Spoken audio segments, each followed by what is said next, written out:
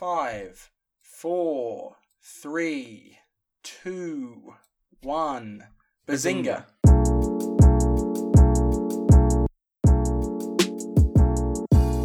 Hello everybody and welcome back to the Now Showing podcast. I'm your host Sam Houston as always, and I'm joined today by the one and only Jordan Luke McDonald. Hello everybody, welcome back, and looking forward to this 4-hour special extended cut of the Now Showing podcast. Exactly, we're going a full whole hog in. I think we're more comparison to the probably more comparison to the 2-hour Joss Whedon version, but let's not say that. The Joss Whedon of the Now Showing podcast. Jordan Luke McDonald, everybody. I am not the Joss Whedon of the podcast. Yeah, well, you're Joss Whedon when he made Buffy, which is, the absolute peak of television. Today we'll be looking at the Justice League, the Snyder Cut, and we'll also be looking at episode 1 of the Falcon and the Winter Soldier. So once again, we'll be talking all about superheroes, and we haven't done a normal episode of the Now Showing podcast without talking about something superhero related for about 3 months at this point. Probably, there's probably not been a single episode I haven't mentioned anything. This probably not. I don't think so. I remember a few episodes in, I remember recording the podcast and thinking, thank God I made a conscious effort to not talk about anything superhero related that episode, and I did it. So I can remember a few times. But yeah, especially of the reviews, most of the time we're not doing superhero stuff, but because of WandaVision and all these Disney Plus programs, it feels like we're all constantly talking about superheroes, but that's not a big problem for me. I love my superheroes, and I'm sure you do too. Yeah, got my 7-day free trial going for Marvel Unlimited this week, so I'm looking to start getting some comic books like Sam does. Yes, yeah, I'll do some comics and actually factor in, let's put it here. I am going to announce that I will have a podcast coming soon. I've announced a few podcasts in the show, some of which have taken off, some of which didn't work so well. But I'm going to be doing a podcast soon with Josh Webb, who came on the podcast to do the Marvel special recently. It's going to be about comics themselves, and we're going to be looking at big Marvel events and reviewing them through kind of the lens of an expert and someone who isn't as well versed as myself. And also think that you've got some things you want to announce in the podcast, don't you, JL? Yeah, well, not really announce, more just kind of things to mention, I guess. Okay. So obviously next week we've got the next episode that you'll probably be hearing will be our alternative Oscars. We'll be joined by Lewis again, who joined us for the first WandaVision and One Night in Miami episode. And also Lewis will be back. We'll be doing our alternative Oscars, so giving our sort of nominations and maybe even winners for kind of the various categories and sort of who we think deserve to have been nominated and recognised at the Oscars this season. So just so it's clear, we are doing nominations. It's not like we're going to be saying, okay, I nominate Chadwick Boseman, but I think that Anthony Hopkins should win. He's my winner. Our nominations are, we're giving 5 nominations in every category and 8 for Best Picture of the things that didn't get nominated. So it could have had Oscars in other categories, but for example, we're giving 5 nominations for 5 performances in, say, for example, Best Actor that we thought were very good but didn't get themselves a nomination. Yeah. So obviously that's coming up next week. But in the meantime, as well, I'm going to be doing a personal project, and it's going to be on Music City Driving, obviously a podcast network that we're part of, and great and proud to be part of. I'm going to be doing my personal 2020 Oscars. So I'm going to be going through all the films I watched for the first time last year and picking nominations and winners based on the Oscar categories. So that could be films from 2020, it could be films from 1990. It doesn't really matter when it was released, as long as I watched it for the first time last year. It's eligible. And a little personal project that I'll be doing for the Music City Driving website. And another thing that'll be all articles, right? Written. Yeah, an article, yeah. Oh, very nice. And then another thing to announce. Again, it's not an announcement. It's just sort of an aside, I guess, kind of a prelude, perhaps, for what's to come in our discussion of Falcon and Winter Soldier and the Justice League Snyder Cut. But I've got a personal project that I want to do, which is I want to start watching some of the Arrowverse stuff and some of the earlier Marvel shows, such as Daredevil and so on, that I haven't seen before. So that's my little personal TV project to get around to doing. Really, that's very interesting. Have you watched any comic book TV shows aside from the Disney Plus ones before? Oh, that's a good question. I think I've watched one episode of Daredevil. Nice. Me too. I've watched the first season of The Boys, which I know is DC, but not like made by DC. And I don't think I've seen anything else, superhero. I'm trying to think. If it's anything really obvious that I've missed, feel free to mention it. But... My big recommendation is Jessica Jones. Series 1 of Jessica Jones is up there with the best of anything Marvel for me. The first series Jessica Jones, and it's not only because I love David Tennant, but that is absolutely excellent television. Yeah, I've heard Daredevil's very good as well, and I've heard good things about David Tennant and Jessica Jones. I've heard good things about David Tennant and everything because he is the best human being ever to touch the planet. That is true. Mm-hmm. I was thinking the other day, my thoughts were, originally my question was, have you ever heard anyone say they hate Ant and Dec? And the answer is, they are kind of obnoxious, so whilst I've never heard anyone say they hate Ant and Dec, I wouldn't be that surprised if people did. But then my next question I said to someone was, do you think anyone hates David Tennant? Because I've never ever heard anyone dislike David Tennant. I mean, there's got to be some people, but I've just never heard anyone say something bad about him. I guarantee there's someone who's only seen him in Jessica Jones and is like, that man is pure evil, must be eliminated from the planet. Well, yeah, but I feel like he's one of those unanimously liked actors, So, how are you doing, man? I'm doing pretty good. That's what I like to hear. But I've watched quite a few. I know we normally do our little what we've watched, and I don't know if we're going to do too much of that today because we've got a lot to talk about in terms of 4-hour film. But I've watched quite a few superhero things this week, obviously in preparation for Falcon and Winter Soldier. I finally got around to watching American Civil War, Captain America Civil War for the first time in full. I also, in preparation for Justice League, I watched Man of Steel and the Ultimate Edition of Batman vs Superman for the first time. Mm-hmm. And I've also watched, you mentioned a couple of weeks ago now, the Behind the Mask, the Marvel Disney Plus documentary, which was really interesting. And, you mentioned some of the sort of the big talking points from it, but it was definitely still worthwhile watching and very interesting. If you're interested in your comic books, then give that a watch. I'd recommend it. And yeah, that's what I've watched this past week. I can't think of anything else that I've watched that's not superhero related. There's got to be something. I watched quite a few short films, quite a few of the BAFTA shorts, I watched a few short documentaries. I'm probably going to. I haven't released anything yet because of just how busy I've been with university and the podcast, but I'm going to try and start writing for Music City Driving. I said I would 3 weeks ago and haven't done anything. I think my first article is going to be about rating all of the Oscar nominated short documentaries. And I've watched about 3 of them, and I've got to say, Colette, if I've got to give a recommendation right now, Colette, it's definitely had some criticism for being perhaps slightly exploitative of its subject matter, and I do see that. But I think regardless of whether you think of it in a positive light or a negative light, I definitely think it's worth a watch because there's a lot of interesting stuff there. Are you ready for me? Wonder Woman as well. Oh, of course. Okay, you ready for me to talk about what I watched? Yeah. Well, you went quite. To be fair, you normally go into more detail, so I'm surprised there. But I will talk about what I watched, and I'm happy to go into some detail. I'll talk about superhero stuff. I'll tell you what I watched before that. I watched La La Land for the first time, JL, on the weekend. I watched it on Saturday night, I think, Friday night. Sorry, for the first time. Yeah, I saw in your letterboxd. I wish I didn't see it, but I did see it. You rate him, so. Yes, I rated it 9 out of 10. I genuinely dislike musicals.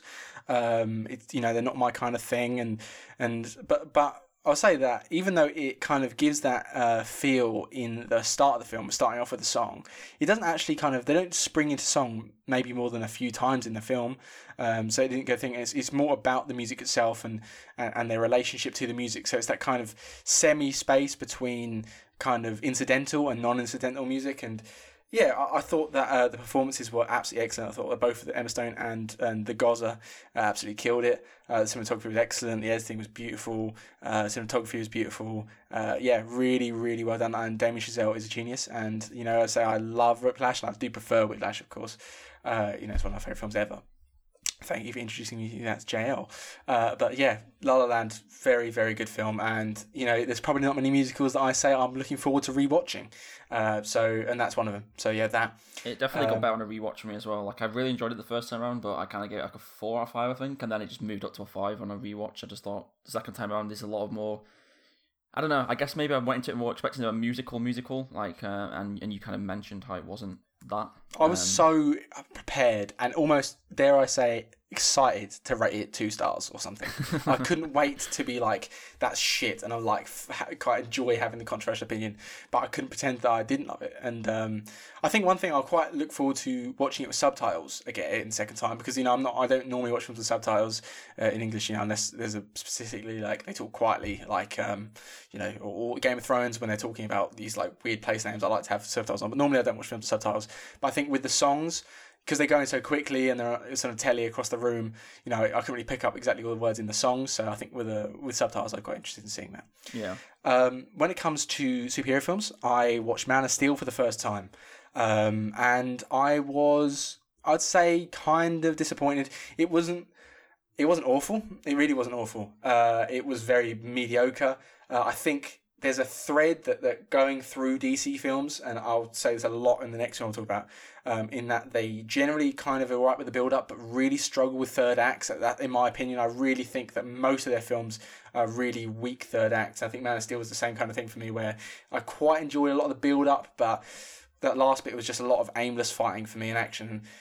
And it didn't really do anything for me, and I'm not one that's all about comic book accuracy. I don't particularly care, but I think you have to pick different facets of people's characters to go into when you make a film, because you can't do everything. Like with Tom Holland, he's Spider-Man. They haven't made him work at the Daily Bugle, and they haven't done the Uncle Ben thing, but they have done this and they have done that. You have to pick different parts. I think not having Superman's secret identity would be a big deal for him in that film, where kind of he's like those 2 lives.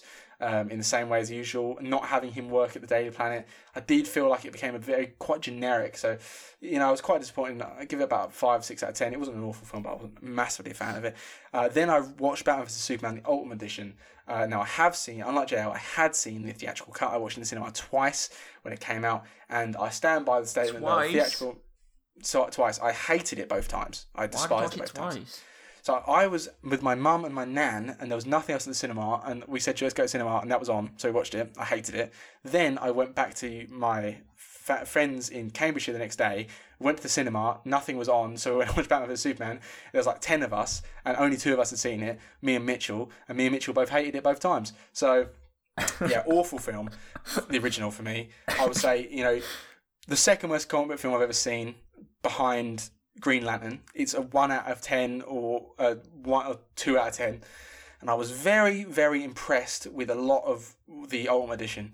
I thought it fixed a lot of the issues with the characters in the first 2 acts not getting their motivations justified. Lois Lane did probably the biggest plus in the cut. I thought that giving her extra dialogue and making a character seem important was very good for the overall narrative. However, no cut, however, as intensive as it could be, could ever fix the absolute shit show, which is in one of the worst third acts in any film I've ever seen, in Batman vs Superman: Dawn of Justice.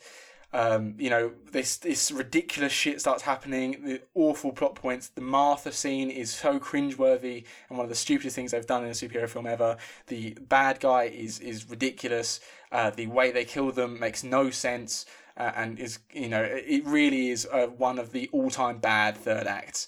But I'll say the first 2 acts of the film are saved massively, and it doubles my rating from 2 out of 10 to a 4 out of 10, maybe even a 5, just because of how much better the first 2 acts are. And so I've been fairly critical of a lot of the DC films, but I'm not a hater by any means, because I love Birds of Prey and Shazam a lot more than most people did. So I'm not like, I just want to put it out there, I'm not like I'm one of these people that hates on things because it's Marvel. I'm not a Marvel fanboy. I'm not a DC fanboy. I read DC comics.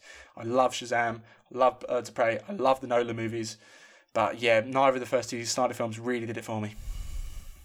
That's interesting. I mean, because I've watched, obviously both watched Man of Steel for the first time, and then you'd seen the theatrical version, as you mentioned, of Batman v Superman. And I'd say overall, I was a bit more positive on the films than you were. I don't know. I think Man of Steel, I gave originally a 3 out of 5 on Letterboxd, and then I moved it up to 3.5. I don't know. In retrospect, I was thinking maybe some issues I had with it, I kind of could forgive, and I thought maybe overall it was a bit stronger than you did. The third act, yeah, I can see some of the issues with in both films, but I don't know. I think having not seen that Martha moment is, See, the thing is, I'd heard so much about this Martha moment, and it happened in the film, and I literally, if no one had said anything to me, I would have not he doesn't kill his mate because his mum has the same name. But more importantly, why does Superman refer to his mum by his first name? See, well, this is the thing, right?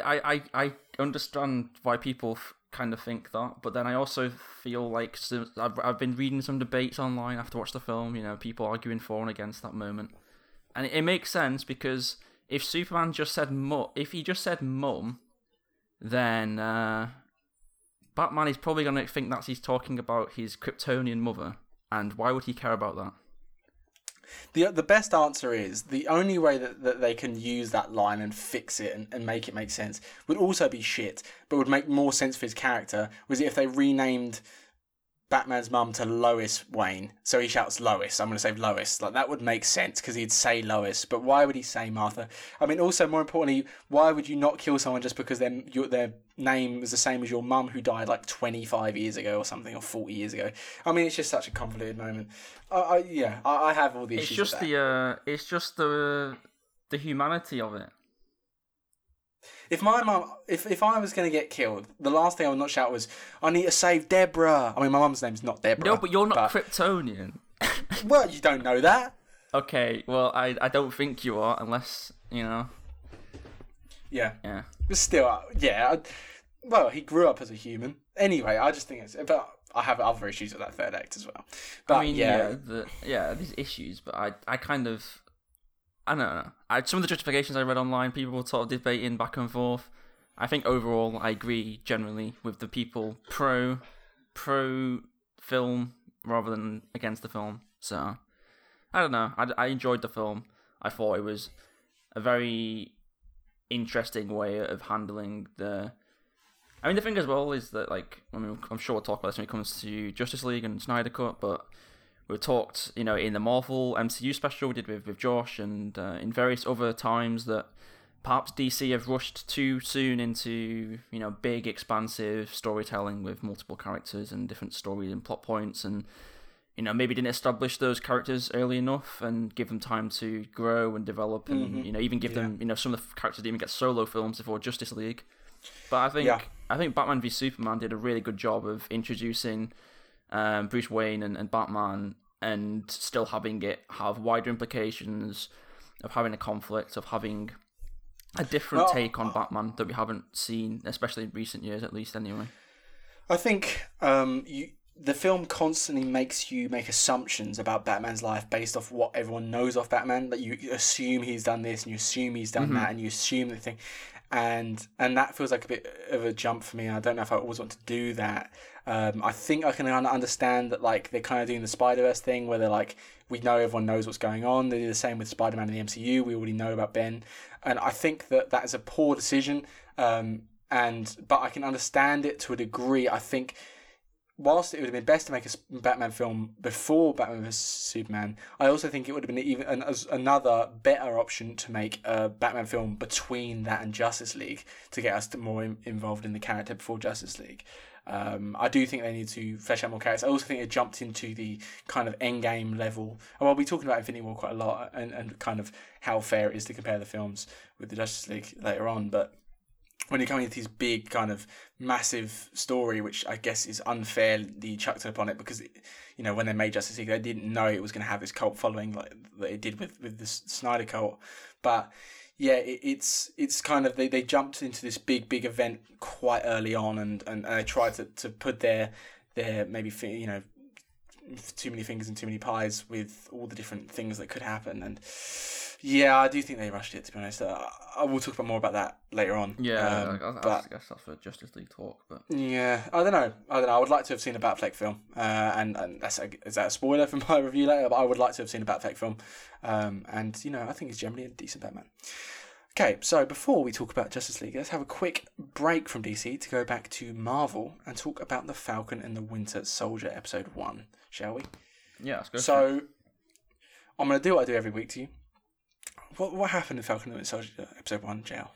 Oh god, I watched it like 2 hours ago, and a bit longer. Yeah, me too. And okay, so Falcon and Winter Soldier, obviously following up post Endgame.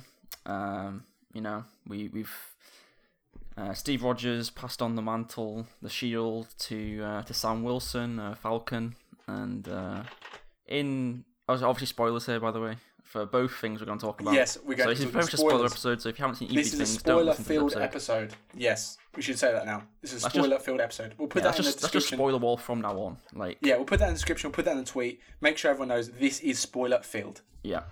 So Sam Wilson rejects the shield, rejects the mantle, and rejects the sort of position, if you want to call it that, of Captain America, and hands over the shield, the Captain America shield, and then we get he's assigned to a mission. He has to save some military person from some nondescript Russian or whatever people, and then we get a bunch of stuff about Sam Wilson's family, his sister, her children, their family life.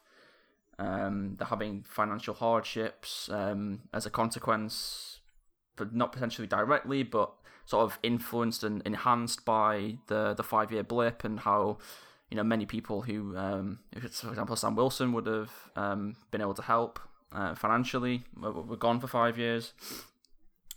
And in the meantime, we've got Bucky, who is sort of struggling with recollections, memories, and nightmares of his past as the Winter Soldier, of sort of the horrors that he was forced to commit, and going through therapy. He's trying to sort of come to terms with that and make amends with the people who he's wronged, and that's kind of the first episode.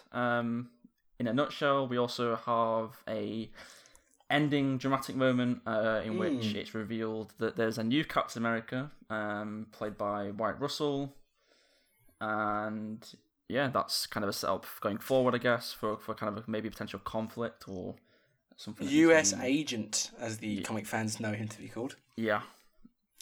So what do we think? I'll start. I just want to say, Marvel and DC, but Marvel, especially with the amount of films that Marvel has released, we've seen so many Marvel films across the 3 phases. You've got these space stories about fighting aliens on spaceships in Guardians of the Galaxy. You've got these kind of stories of biological, almost these weird creations and biological warfare and such that you see stuff like the Incredible Hulk. You've got these insane situations of magic in stuff like WandaVision and whimsy in Doctor Strange. You've got these Superman-like ultra powerful figures like Captain Marvel and suit and super suits and all this technology that you see in Ant-Man and Iron Man. To have a jump from WandaVision to a very grounded story in the Falcon and the Winter Soldier about super soldiers. Of course, there is a technological situation to that, and following up from the earlier Captain America films, you've got one man with a metal arm that's lived for 100 years, and the other person who's got a wingsuit. However, it definitely feels like such a grounded story about almost realistic, kind of believable people dealing with real issues, getting a bank loan, PTSD, sorry.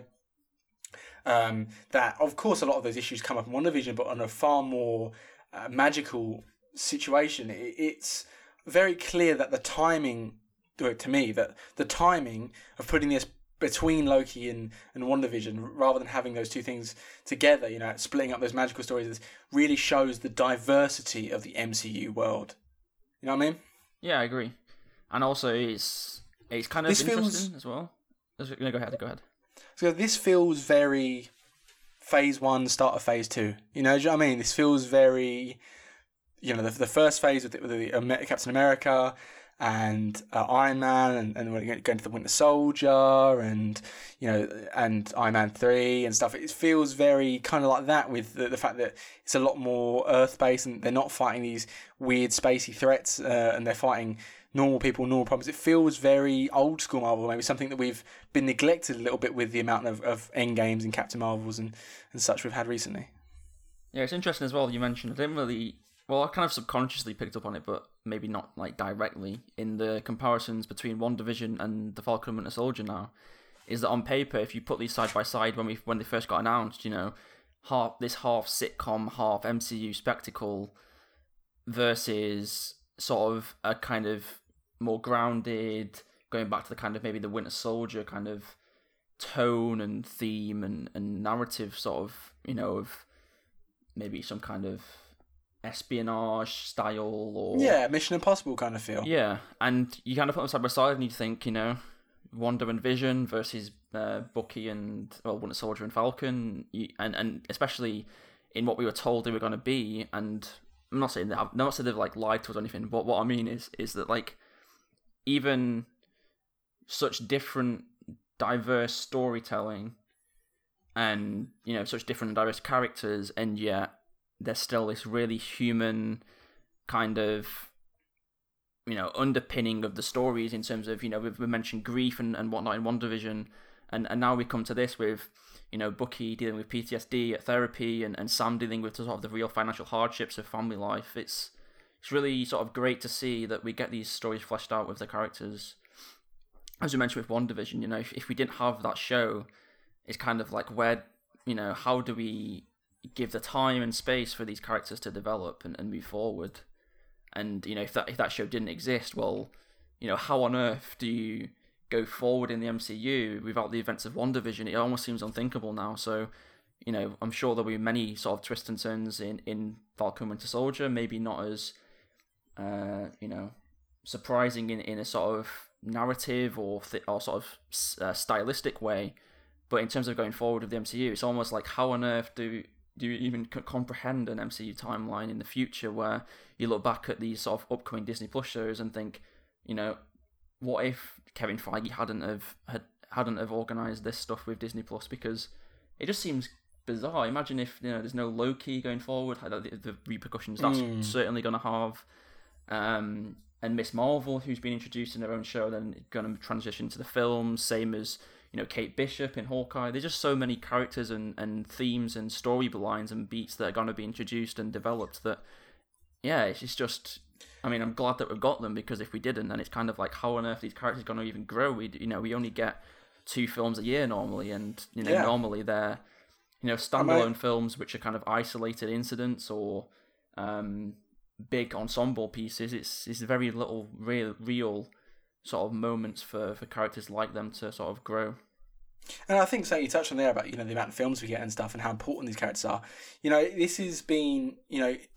This has been such perfect for the pandemic content, because, no one's wanting to see these in cinemas. These are TV shows. It's always going to be on Disney Plus, and it just happens that they planned these before knowing that everyone was going to be at home binging miniseries. Stuff like The Queen's Gambit and Tiger King did so well in the pandemic because people are happy to sit around and binge these shows or watch them weekly. And it really suits the pandemic because no one has to go out and watch these. People can just do it in their house. People stream more than ever. It really does. They're almost lucky the pandemic happened. Well, first of all, obviously, it got announced today by Disney that Falcon and Winter Soldier is the highest, sort of the biggest number of viewers on a premiere for a Disney Plus show.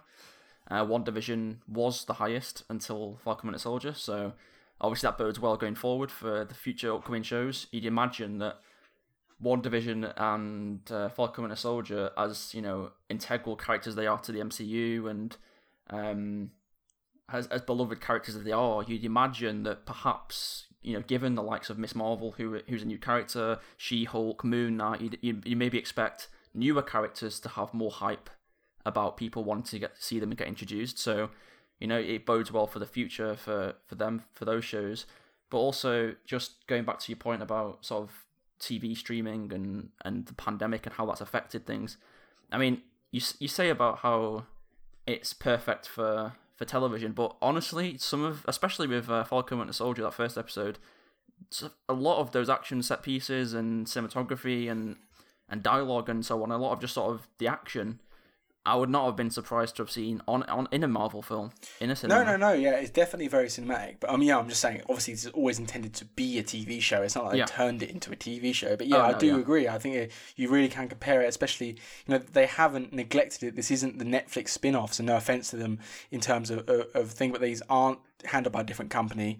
These are, aren't some spin-offs that aren't really important to the Avengers. these are important, massive stories that are integral to the show, and pulled off on a cinematic scale and really given the same money and time and care and writing that those do. And thankful that Disney have done it. It's a bit of a shame for the Netflix shows they never received that love. But yeah, it really is great to see, and say it's great for keeping the MCU relevant as well as more than ever in the pandemic. Think how many people are watching these programs. We talk about WandaVision being the most experimental thing Marvel have done in years, and that's why it had such mixed reaction. The Falcon and Winter Soldier, I'd argue, is maybe the safest thing that Marvel could have done. It's characters that are well established, that have been around for quite a long time at this point. It's a very basic Marvel story, and it's very similar to the stuff they've done before. There's no big jumps, and that is not an insult. Being safe doesn't mean being bad. There are a lot of very good, very safe films out there when it comes to big franchises. And this is definitely a safe film, a safe series. You know what I mean? There's no, mind blending, strange genre jumping like there is in WandaVision. There's no random characters we don't know. We know what's going on. Everyone's introduced in the traditional sense, and I expect that's one of the reasons why it probably will be maybe not loved like WandaVision, but maybe enjoyed by a wider percentage. I'll say that maybe more percent of people will enjoy it, maybe not have the same love that WandaVision did from its most devoted fans. Yeah, but I think if you're the MCU, if you like the MCU, you've watched an awful lot of this kind of thing. Yeah, I agree. That's very much just safe is probably the right word. It's not as you said, safe doesn't mean bad, and I think this is something that a wider percentage of Marvel fans will sort of resonate with and enjoy. Maybe WandaVision's among its sort of core fan base will be a more intense sort of enjoyment. It's love or hate. WandaVision's way more love or hate, and I think I don't imagine that the Falcon and Winter Soldier will inspire that much passionate opinion, negatively or positively, except for amongst the most dedicated fans of the specific characters. Obviously, there's an awful lot of people that love Bucky and love Sam. Personally, I've never been a big Bucky guy. He's kind of annoyed me since the second film, but I do need to rewatch Falcon and Winter Soldier. But to be fair, actually, I need to reach Captain America, Winter Soldier. But to be fair, I think I found him the most bearable in this out of anything. So, that's a big positive. And we'll kind of segue that into actually talking about the episode rather than the show overall. And before we get into our actual thoughts, early on in the episode, Falcon is on the plane and he's fighting these... they're called flag burners. Was that something different? Yeah, I thought it was different, but maybe it might be different. But it could be connected, I guess, because it's not really explained why he's there doing what he's doing. Well, it is. So he's fighting these terrorists, right? FLA or something, right? Or FAL or something. Yeah, and do you the kind of French Canadian guy with the bald head? They was fighting kind of the leader of them. Yeah. Do you know who that is? What, the guy who was like organising the kidnapping or whatever? Yeah, like the main guy. He has like a very shaven head. He was like French Canadian. He was kind of very. So. Do you not remember who I'm on about? No, I know who you mean, but I don't know who he is. I don't think. In real life, that is arguably. I wouldn't agree. I think he's second. But he's arguably the greatest mixed martial arts fighter of all time. Oh, okay. That's Georges St. Pierre. He's... okay, so someone that you will know who I will have no idea. Yeah, I think he's 13, 14 title defences at welterweight. Went up to middleweight and beat Manchester's Michael Bisping for the belt in 2015. Yeah, he's one of the greatest fighters of all time, and it's nice to see him getting TV roles in a very, very big series. I thought it was cool. He made a cameo in Winter Soldier, the film, and seeing him here, I was like, hey, that meme of. Wait, who was he in Winter Soldier? He played the same character. Okay. But I kind of that Leonardo DiCaprio meme of him pointing the telly. That was me when GSP went on screen. I was like, oh hey, look, it's the UFC guy. I'm excited to see how. What do you think of the episode? I thought it was. Oh my god, my headphone just fell out and really confused me for a moment. I thought it was solid. I think it did what it needed to do. I think it was very. I think visually, that was one of the big things I noticed compared to, I just watched Civil War the other day, and there's some big criticisms of cinematography and color grading and stuff. The color grade is so shit. I did not notice it that much, but I can see where people are coming from. Like, watching the film, I never really thought, yeah, this is awful, but I can definitely see the grey concrete fest that people think it is. Why these big criticisms are. Compare that to this. I mean, the color grading wasn't necessarily, noticeable, standout, sort of in your face, showy, but I thought the cinematography was great. There's some really, really nice shots and some really nice sort of just different approaches to sort of Marvel MCU storytelling, which we haven't really seen too much of. Like, obviously WandaVision was very experimental in genre and the way it was done, but I think for this it was, I mean, there's some really nice sort of close-up shots, especially like you got those therapy moments with Bucky, which were really interesting. And there's I'll say the cinematography really suited the tone it required at every point. When it was going for those big action moments, they really pulled out the bag and put all these kind of very expensive, as I say, I'm going to use the example once again, Mission Impossible style kind of cinematography. And then when it had those important scenes with Bucky dealing with his personal trauma, then it was respectful and treated the camera, like, less of jump around and kind of just, portrayed the subject matter, respectfully. You mentioned as well, you mentioned several times about how lighting is so sort of underappreciated and almost invisible when it's good, and it's kind of very noticeable when it's bad. And I think there's a couple moments in this where the lighting, where that kind of is the perfect description, because those therapy scenes and also the scene in the restaurant that Bucky has with... I've forgotten the guy's name now. Oh yes. The old man. The old man. Yeah, the lighting in those two scenes was, someone pointed out on Letterboxd, and thinking back, I was like, yeah, that was really, really, really nice lighting. And cinematography as well. I mean, you mentioned you sort of commented about how you like the therapy stuff and the close-ups, and then obviously the more action pieces. But also, there's those moments with Falcon and the shield, and the kind of reflective moments where there's like a reflection in the glass on him, and there's also another moment, I can't remember what it was, which with Sam, which was really nice in terms of cinematography. Even just like the camera work as well, though, even in like the more personal moments where he's with his sister, and there's a kind of a discussion around the finances and stuff, and it kind of pans back to her kind of reaction once he's left, or it kind of pans across to images of the family and so on. I don't know, there's just some really nice moments in there which we don't really come to expect in the MCU, especially on the big films, where they don't really necessarily have time to sort of have these sort of long sort of shots or sequences or whatnot. They kind of have to focus on the action, and I kind of feel like these Disney Plus shows really gonna sort of be consistent in that regard of having some really nice sort of genuinely cinematic moments, which we haven't really seen, especially in some of the bigger but less sort of successful films, if you want to call it that. Obviously, Infinity War and Endgame have big cinematic spectacle moments, but when it comes to things, Civil War or just films which kind of have action, just cut, and there's very little respite and character moments. I think that's really where these shows are going to thrive. Yeah, I do completely agree. I think it's always I agree with all you said about the cinematography and the technical prowess. I think the lighting was excellent. I will say, on a thematic or a story point of view, I think a lot of us have been very intrigued ever since Endgame about what the world was like in the midst of the blip and dealing with the blip. And we got glimpses of that in Spider-Man 2, We got a little tiny glimpse of that in WandaVision, and in here we're really starting to see some very interesting repercussions of the events, like the having no income for 5 years, you can't get a bank loan. I wasn't alive for those last 5 years.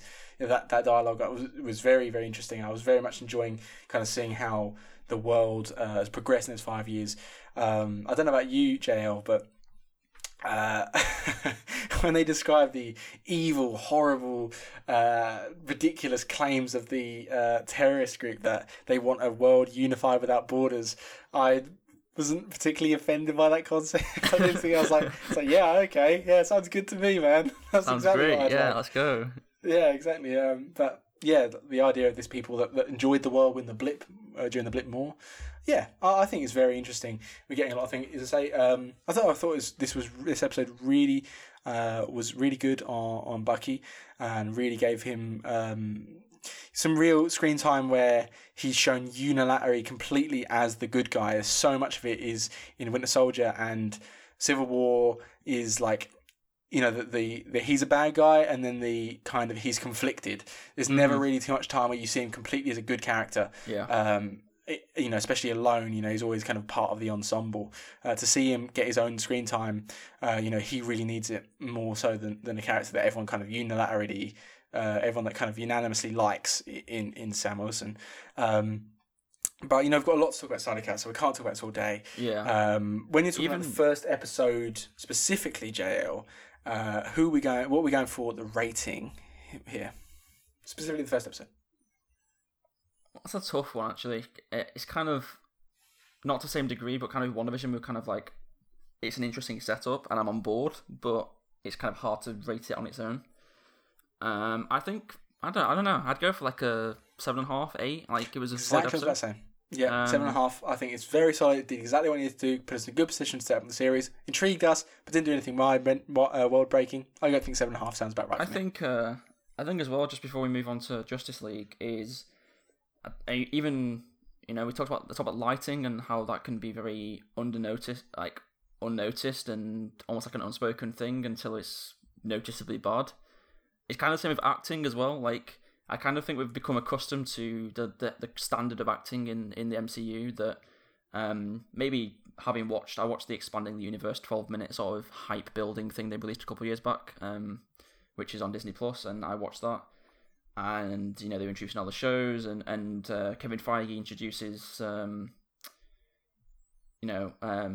Sebastian Stan and Anthony Mackie onto the stage and says, you know, it's been a pleasure working with them, they're great actors and so on. But I think genuinely sometimes we touch on this with WandaVision as well, how it's almost like Paul Bettany and Elizabeth Olsen were sort of underutilized, and we didn't really get to see the full ability and potential of acting and range and so on in the big films.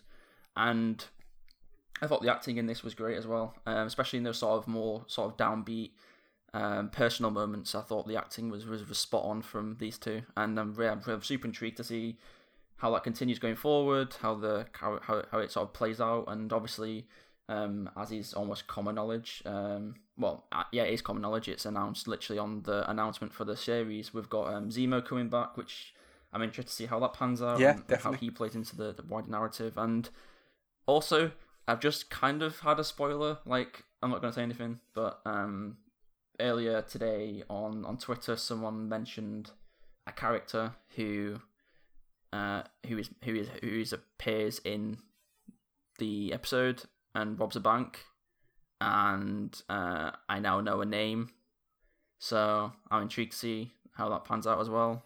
Haven't heard of the character, so it would be interesting to see. I don't know what you're on about, and maybe I don't want to know what you're on about until I experience it myself. Before we go on, I want to quickly ask a man of the match for that episode. Who do you think stood out for as when it comes to talk about the cinematography, the lighting, maybe one of the actors, maybe the writing? If you were to give a man of the match for that episode, what would you go for? I'm currently looking who did the cinematography on Letterboxd, and I can't see it. Well, when I do stuff like cinematography, I'm not going to name the cinematographer always. You know, I'm sure he... Well, I was going to say that. I was literally about to say cinematography was great, but overall, I think the direction was excellent. So I'm going to go with Carrie Scogland, if that's how you say it. The director, she did a really good job.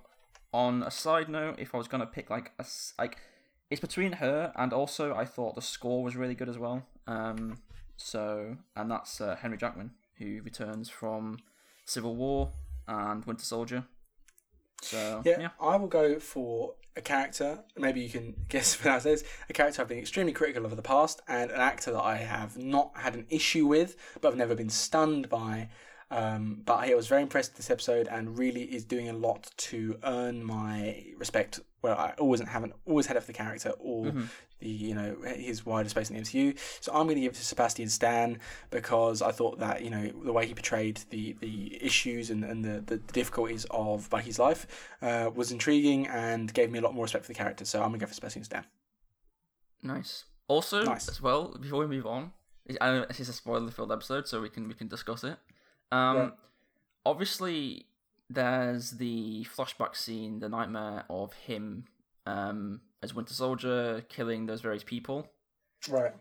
And then there's this old guy whose son who went missing, and I completely did not I drew the implication. I was like, okay, yeah, that's gonna be a conflict of the Thing that he has to come to terms with, but I didn't even realize that it was literally the person. It's literally shown in the episode. Oh, what, he killed his son? Yeah. Oh, I didn't even notice that. Right.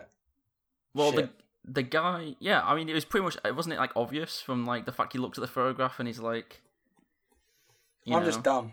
I just didn't piece that together. I just thought he was sad. No, but first of all, I pieced it together myself, oh, he went missing, something strange about it, and then he has this flashback sequence. But I didn't notice that it's him in the flashback. But also is I pieced it together based on the way he looked at the photograph, and also after that scene, there's a scene where it cuts to his notepad and it has the guy's name circled. Oh, really? So yeah, I kind of pieced it together from that, but I didn't actually realise it was him in the flashback. I'm pretty sure. Yeah, that's me being dumb. I didn't notice that. Okay. Yeah. Moving on to the big subject of the episode, we are going to be looking at Zack Snyder's Justice League. This is the big one. This is the big 4-hour-long cut of Justice League. Of course, the film The Justice League came out in 2017. There was issues during the production. Unfortunately, there was a very, very sad passing of Zack Snyder, the director's daughter, during the making of the film. So halfway through, or however percentage through, Joss Whedon, the director of course, Buffy and also the Avengers films, first two Avengers films, came in and kind of finished the film off, but he changed he used a lot of different scenes, reshot a lot. A lot of that is blamed on him. A lot of that is blamed on Warner Brothers and what they wanted to do. They cut the film down to a kind of closer to 2-hour-long runtime. And ever since then, that film was received extremely poorly. Of course, everyone knows, because if they listen to this, they obviously know the situation because it's spoilers. But the film was extremely poorly. And ever since then, the Zack Snyder superfans, the Snyder cult, as they are known, have constantly been advocating for the release of the Snyder Cut. Release the Snyder Cut, release the Snyder Cut, release the Snyder Cut for years and years. And eventually, within the last year, the HBO and Warner Brothers announced they will be releasing a version of the Justice League which is a lot more closer to Zack Snyder's original vision. Zack Snyder had full creative power over the project. He managed to try to create the closest thing to his original vision as possible, and it came up with originally supposed to be a 6-episode miniseries, but was essentially turned into a 4-hour-long epic, and that was released recently. Last week on HBO Max in America and Now TV in the UK. Neither of us have seen the Justice League, it's now dubbed the original version of the Justice League, mainly because we wanted to experience it without any bias. We want to experience this film purely as a piece of cinema rather than a director's cut. I don't know where we start talking about this. This is let's just say, I want to say from the outset here. So obviously I mentioned before how Disney have come out and said, yeah, Falcon and Winter Soldier, it's got the highest premiere, number of views on any Disney Plus show ever. Well done, yay, we love Falcon and Winter Soldier. Right? Let's just say that Warner Brothers and HBO, it's a lose-lose situation if they announce the number of viewers of the Justice League Snyder Cut. Right. If they announce that it flopped, which I highly doubt based on social media, if they announce that not many people saw it, then, it's going to be, everyone's going to be saying, oh, no one cared for it, blah, blah, blah. And if it absolutely blew, anything else out of the water. Imagine if it comes close to or even exceeds the Wonder Woman 1984 figures. Can you imagine how much uproar there's gonna be? Right. that yeah, they're I not understand. doing anything else. So it's a difficult situation. You're true. Yeah, definitely. There is the thing is, you say based on social media, we do live in an echo chamber. We follow film fans and fans of the DCU and fans of superhero films who are all going to be watching it. My question is, I very much be intrigued to see the release number figures due to the fact that I'm not sure if the casual viewer would be willing to sit through 4 hours. That's the thing perhaps. I've seen a lot of people on Facebook groups and stuff who are more tailored towards casual film viewers who are like, oh, I want to watch this film. I want to watch a crime film. Can you recommend me a crime film on Netflix? And then they're like, oh, watch this film, which has got a 3 out of 10 on IMDb, and it's awful, but I'm going to recommend it. I'm not trying to gatekeep here or anything, but there's a lot of like Facebook groups that I'm a part of where there's like very much casual film fans. And obviously there's a lot of people in there who actually like, follow film quite closely and avidly, but there's, a lot of casual viewers, and I've seen quite a lot of discussion about this film, and, people saying, I've watched it, or should I watch it? And then people saying yes, or whatever. So I don't know. I think there's a lot of interest in the film, and obviously there's probably been a lot of coverage on social media and stuff that people have picked up on, and maybe the news outlets as well, and so on. So I'm pretty sure that, it's not necessarily just an exclusively quote unquote culty thing. I want to say I would not be surprised if this is done exceedingly well and surprisingly well, and I would not be surprised if it did worse than we imagined. I really would not be surprised either way, because there are definitely a lot of positives and negatives for the release. And I will talk about the 4-hour runtime in a bit, because obviously that is one of the big that's one of the big talking points. Shall I start off with a description of what happens in the film, JL? Shall I do that? Go for it. You can do it this time. Yeah, I will do it this time. Okay, I watched this film. I was going to say I can't remember, but I probably could, because I've watched about 10 reaction videos to it. So I watched the film yesterday, 4 hours long, all in one sitting, with my friend Lee, who loves DC, and he hadn't watched it. He's watched Justice League 4 times. So a few times I asked him, is this the same? So let me try and think. Okay, so following from the end of Batman vs. Superman, Superman is dead, right? So Superman's dead, but Batman's still alive. And he knows, based off things that Jesse Eisenberg's Lex Luthor told him, that there is a big problem, a big foe coming to Earth. So he sets aside his time to try and find a group of superhumans, metahumans, to create a group to fight off the potential threat. Whilst this is going on, a number of 3 different boxes around the world, which contain extreme power and could be joined together to take over the Earth and subdue and kind of enslave the population, have started coming alive again. These 3 different boxes are in Atlantis, Amazonia, and in America, owned by Cyborg. What's it called? I can't remember myself, but it's not Amazonia. Is it not Amazonia? It's like... No, what's it called? I'll Google it. It's like got some... I can't remember what it's called. Okay. You carry on. Okay. So where the Amazons live. And this big, massive beast... Themyscira. Themyscira. I've never heard that before. Okay. Yeah. Whilst Batman is trying to assemble this team, which includes the likes of Aquaman and the Flash and Wonder Woman and Cyborg, this big beastie Steppenwolf tries to claim these 3 to appease his master Darkseid, who he backstabbed earlier or something, and what actually happens in this film? So they get the boxes. So they manage to, over a time, Bruce Wayne eventually manages to get everyone on board, and during that time, the big timorous beastie Steppenwolf manages to collect 2 of the boxes. That Cyborg joins the team and brings with him a box They use the box to bring back Superman to try and fight off Steppenwolf. However, Superman comes back in as evil. They get Lois Lane to convince him to join the team, but he takes ages to do so. They go to fight Steppenwolf, and they are about to lose, and they need the power of the Flash's superhuman speed to explode power to let Cyborg get inside the box and kill Steppenwolf or something. No, get inside the box and stop the connection. Yeah.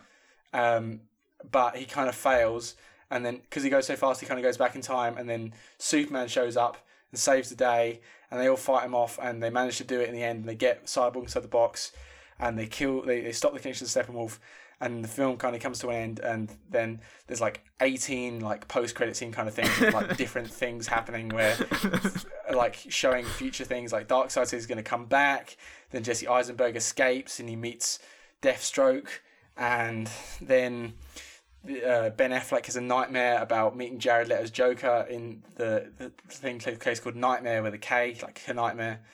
And fuck, have I forgot anything else? Jesus Christ, this film is so packed full of shite. Not in a bad way shite. Oh yeah, Martian Manhunter shows up. Martian Manhunter, yeah.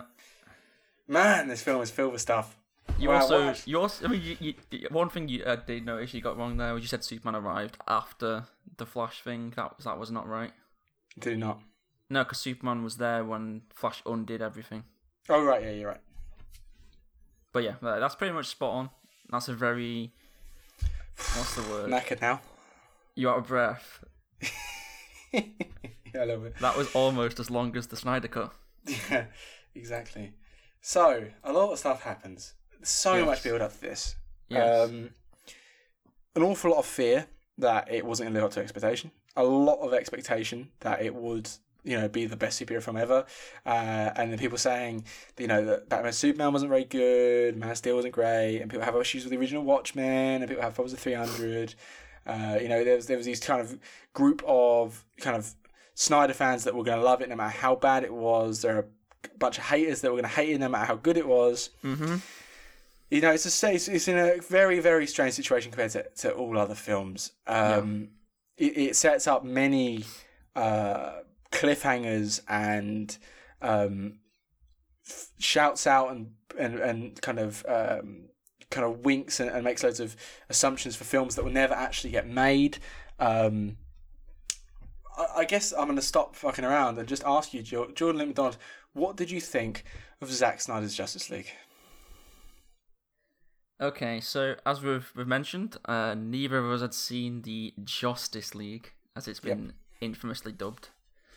And I will say I am very glad I did not go into this film having seen that other film, because that film sounds like utter trash. And, having watched the Snyder Cut, I went onto YouTube, and there's a couple of channels I've seen with sort of minor followings, but who are very much on board with, and were on board in the past with Release the Snyder Cut, and have done various videos sort of mocking the Joss Whedon version, and I thought they were very funny because some of the clips I saw were outright trash, and I'm just so glad I did not watch that theatrical 2017 version. I'm also very glad that I saved watching Man of Steel and Ultimate Edition of BVS for the week leading up to this film, because I honestly thought I was going to get superhero burnout.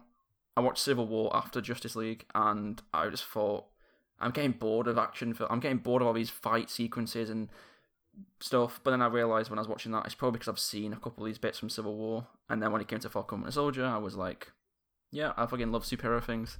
And there's, I have having gone into the DCU, before this week, I'd only seen, as I mentioned various times, Aquaman and Birds of Prey.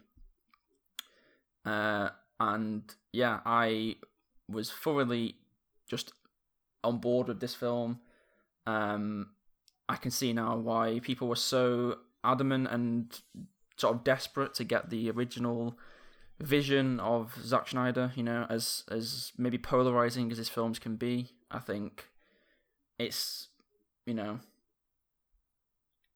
film like this on the scale it was intended to be made for another director to then come in and change a bunch of things with reshoots and just the way that it was put together, just, I don't know. I'm very much on board with the Snyder cult, as you've called them, because I think this version of the film was great. I really enjoyed it.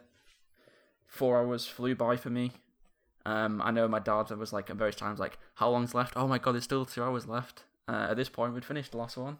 But I think that was all in jest, because I think I watched it with 3 other people, and I think we all had a great time. I think we all really enjoyed it, and I don't know, I'm just glad that I hadn't seen the original, because I think that would have maybe, I don't know, maybe it would have made me want it even more, but also maybe would have made me go, oh, that film was so bad, like, you know, how much better can this be? So I don't know how I would have gone into this thinking if I'd have seen the original, but I enjoyed it. Well, I thought I it would was say really, that really entertaining. And I watched it with my friend Lee, as I said earlier, and he's seen the original Justice League version, I think, something like 4 times. He saw it in the cinema, and it's always on the app for like the Virgin Trains app. So up and down the country, he's watched it like 2 or 3 times again, and he thinks it's shit, but he really, really liked the Justice League. So I don't necessarily think that necessary, because it's so different. It's not like Batman vs Superman Ultimate Edition. This is like such a different film that I don't necessarily think that watching the original probably would have hindered your opinion that much. Yeah, maybe not. But I mean, okay, overall, I mean, I've just given a massive 2 minutes of waffle there about, and I've not really given much of a thought other than said I enjoyed it and I was on board and I thought it was entertaining. But what I will say is, this was a 4-hour epic, right? And I mean, sure, I've got a couple of notes here on my phone, and I'm just rambling now because I don't know.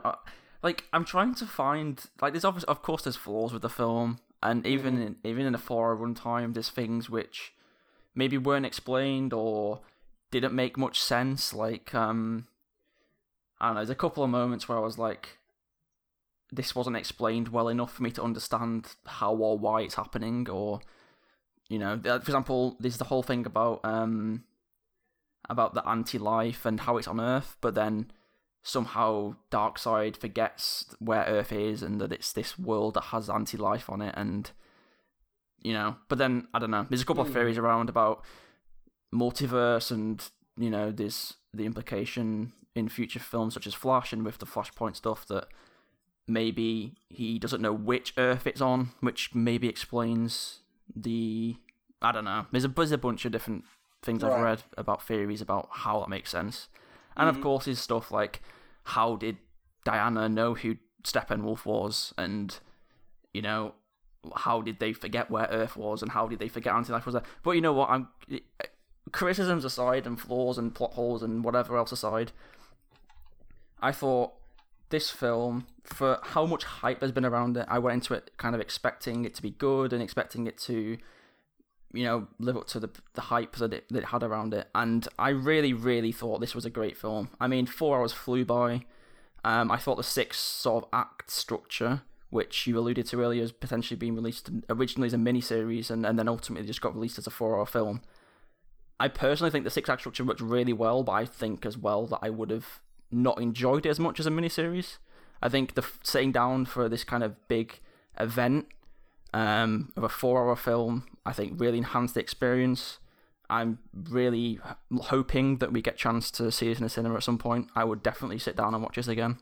And obviously there's inevitable comparisons to, you know, as you mentioned earlier, Infinity War and Endgame and so on. But, I mean, it's also easy to forget that kind of contradicts the criticism of they rushed this and stuff that other people have said, because you have to imagine that this film is comparable to The Avengers and not The Avengers Endgame. It's the first collab film with all of the heroes, and I think as a film which introduces so many strands, I think the Snyder Cut did a really good job of balancing, you know, obviously the established characters of Wonder Woman, I mean, in chronological order of Wonder Woman, Batman and Superman, but then obviously bringing in Aquaman, Cyborg and Flash. I think it was done really well, handled really well. Yeah, and I just thought, yeah, it was very entertaining, and some really, really sort of moments which maybe kind of, as I've mentioned, it's not really comparable in terms of its status in its universe as Infinity War and Endgame, but there were definitely moments in this film where I was like, that is on a par with some of the big exciting moments from those films. And as someone who's, as I mentioned, traditionally more into Marvel and MCU and hadn't really seen much of DC before now, I'm just amazed that I was so on board with this film, especially for someone who hadn't seen the original and had no reason to really be pushing for this version to be released. I was on board all the way. I'm just curious, what do you think I think of it? I don't know. I think you're going to say what I think as well, but I think our ratings are going to be different. Because, okay, I mentioned I had notes here, and I've not actually read them out. But I think this is what you're going to think as well, which is, I was constantly not constantly checking, but whenever I paused it for like a toilet break or a drink or whatever, then I would be looking at the runtime, and I wouldn't be like, usually if I'm checking the runtime of a film, it's because I'm like, oh, this is dragging now, like, come on, there's still 45 minutes left, come on, I'm getting bored now. I was honestly checking the runtime 99% because I was intrigued, and not because I was getting exhausted. Like, I was like, oh my god, there's still 2 hours left, like, right. What's going to happen? Yeah. What strands are going to come into play? What's going to happen with, like, Superman? What's going to happen with Flash or whatever? And I think with hindsight and, like, in a retrospective way, I think the 4-hour runtime, sure, it's easier to fix things that aren't working in a film when you've got almost like the data collection of the original theatrical version. You can include everything because it's a director's cut with unlimited control, and I think HBO Max would have aired it if it was 6 hours. You know what I mean? Like I don't think that the runtime was necessarily restricted in any way. So I think you can include everything in this version, even things that might originally have been cut or been different in a hypothetical universe where Zack Snyder does release it in 2017. I don't think it would have been 4 hours long. So in that regard, I think you'll agree with me on the runtime that 4 hours was obviously a long runtime, and not everything in the film would have been in the original theatrical cut. However, as an experience and as an event, and as just, here is my true vision, I think it worked really well.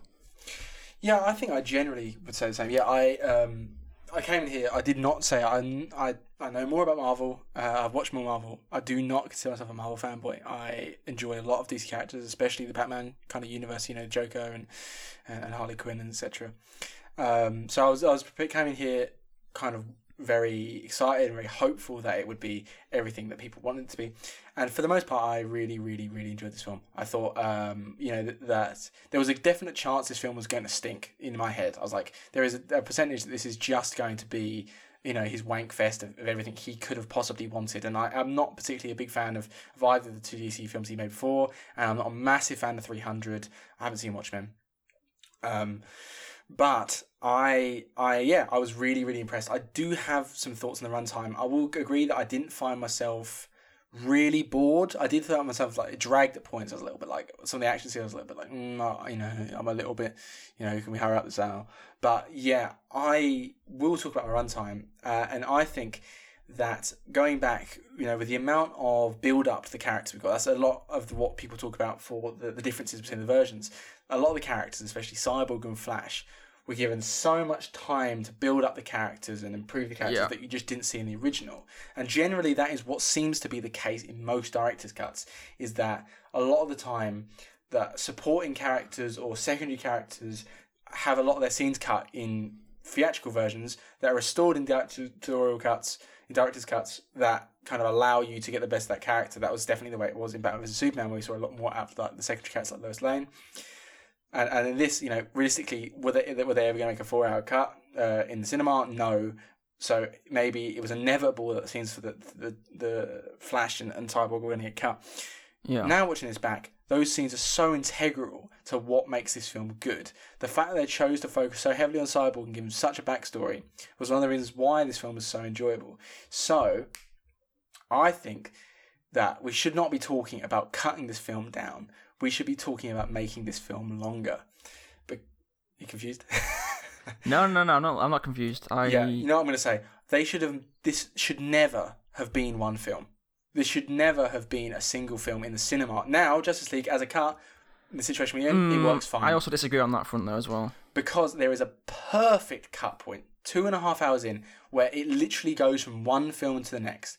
You know, all of the moments change. The whole story is flipped on its head when they bring back Superman. It's such a perfect time for the film to end. He rises from the top and everybody's excited. You don't know he's going to be the bad guy.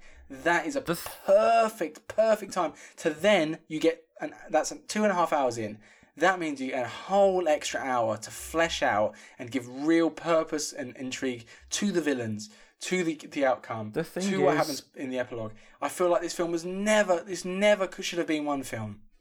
Does enough happen in the first 2.5 hours? Like, okay, this has to be critical of runtime. Like, oh, it's 2.5 hours, doesn't need to be that long. But does enough happen in that 2 hours for it to justify being a full film? Yes, completely. Yes, I 100%. I think that you've got this big, it's, you know, almost Infinity War-esque. You've got this big, you know, when that film splits, when Infinity War turns to the Endgame, you're at a point where the whole story is turned on its head with the snap.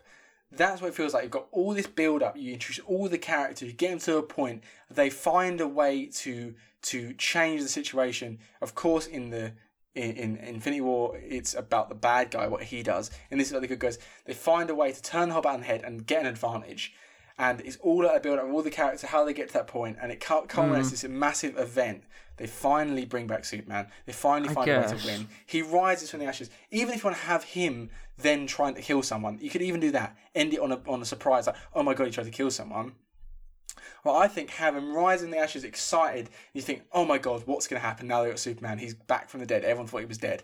I think that that first 2.5 hours was, you know, it did just enough for every single character for them to have an arc, for them to be introduced, for you to know who they are, to know what's going to happen, for the team to form. By the end of that film, the team has formed. Even without Superman, it's have that conversation about bringing him back in that room. That for me is a perfect film. Not a perfect film, but that's a perfect runtime. That's a great film. That's an 8 out of 10, 9 out of 10 film. If it was going to be like... Okay, I kind of agree with you somewhat, but also part of me is thinking...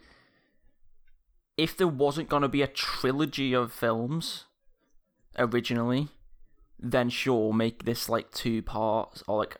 But the thing is that's kind of more of like Justice League Part 1, Justice League Part 2 than a Justice League 1, Justice League 2, Justice League 3. Yeah, well, like, I don't know how you do it with things, but I definitely think this should have been a Part 1, Part 2 situation because that also means that it makes it way more important. I feel.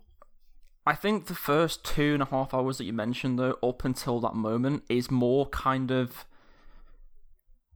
It's like really nice vignettes of sort of independent sort of character beats. Because obviously you've got like, you know, the Flash, you know, pre-recruitment and Aquaman and Cyborg, and then you kind of have like the moments of like Diana going to meet Cyborg, and it almost feels like... If this was like less than 4 hours, I don't know, because it's so long and expansive. But after that 2.5 hour point, it then flips a switch, like you mentioned, and kind of goes into that more action beat kind of typical third act superhero film.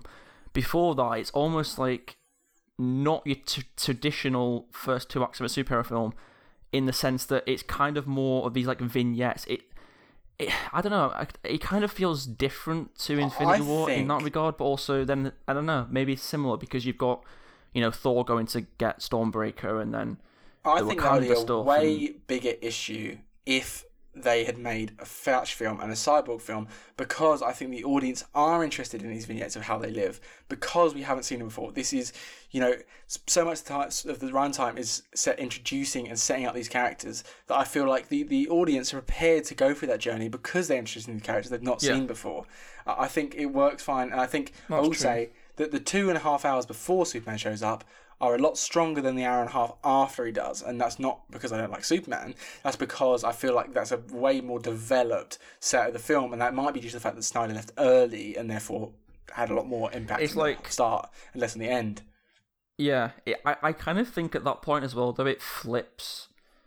So there's like in that moment you kind of draw attention to, and it's kind of made me a bit more aware of this. But I've seen criticism of the CG, especially in the first sort of hour to 2 hours of the film, in comparison to the end of the film.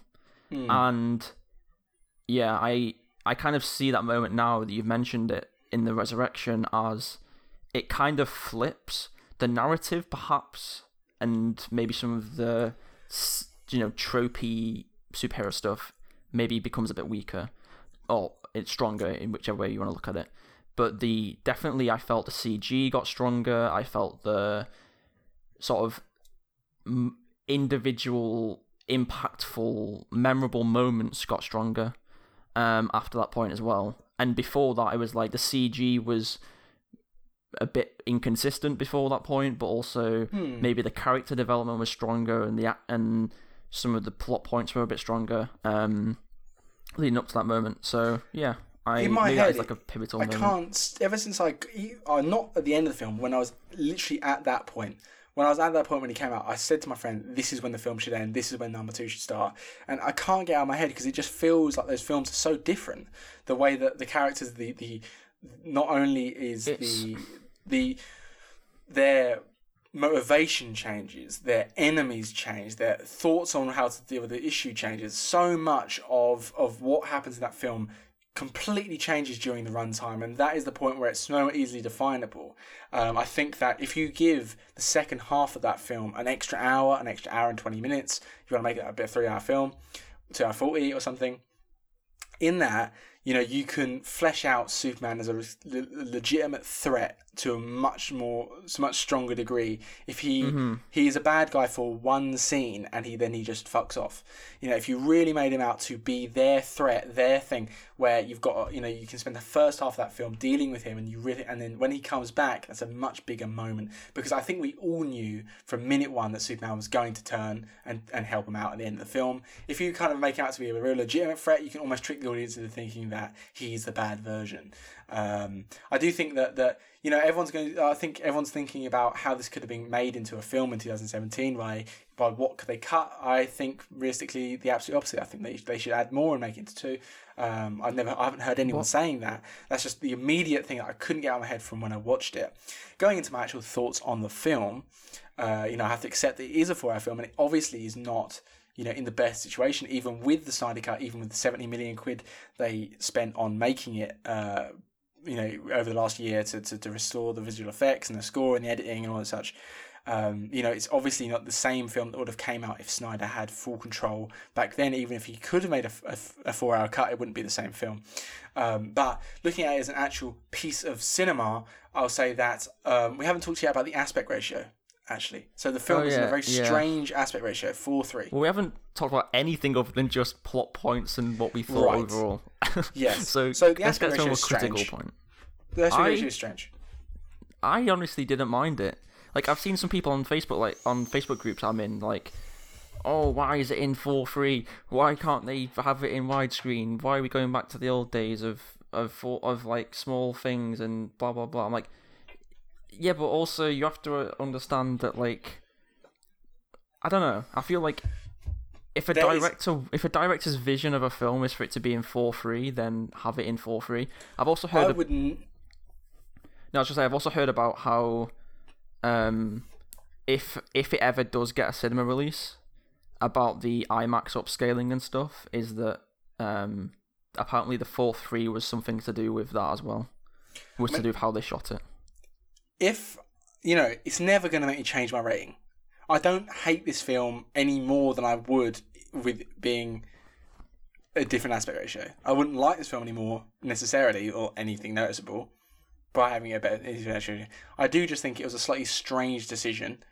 I can't say I was a massissive fan. I would have preferred it in widescreen. However, I'm not that bothered. I'm really not going to cry about it. I liked it, to be honest with you. I didn't really.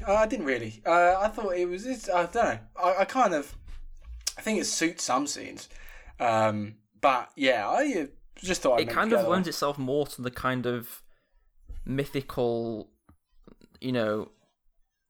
sort of approach that Snyder has to his films. There, I felt like I don't know. It just felt the change from the previous films, especially. Obviously, having watched those two in the run up, three in the run up, is it kind of helped with the tone. I felt, and it kind of helped with just distinguishing in it as its own thing. Obviously, Zack Snyder directing Man of Steel and BVS, and I think all three of the films felt very different. Like, if you put those three films to me and said, Zack Snyder directed all three of these, I don't know. I could probably just about tell, but there was a very stark differences. I felt tonally and sort of the way they were done. I felt the three films were quite different from one another. So I think Batman vs Superman is much more similar to Justice League than either Justice League or Batman vs Superman is to Man of Steel. I think Man of Steel is the big outlier in the way that it's tonally. It feels it's way more, color wise, upbeat and kind of traditionally comic booky. This film is quite dark. I have seen clips of the original Justice League, especially the fight with Superman. They have post thing, and the color grade is so much better. The color grade is excellent here. I think the color grade throughout it is very good.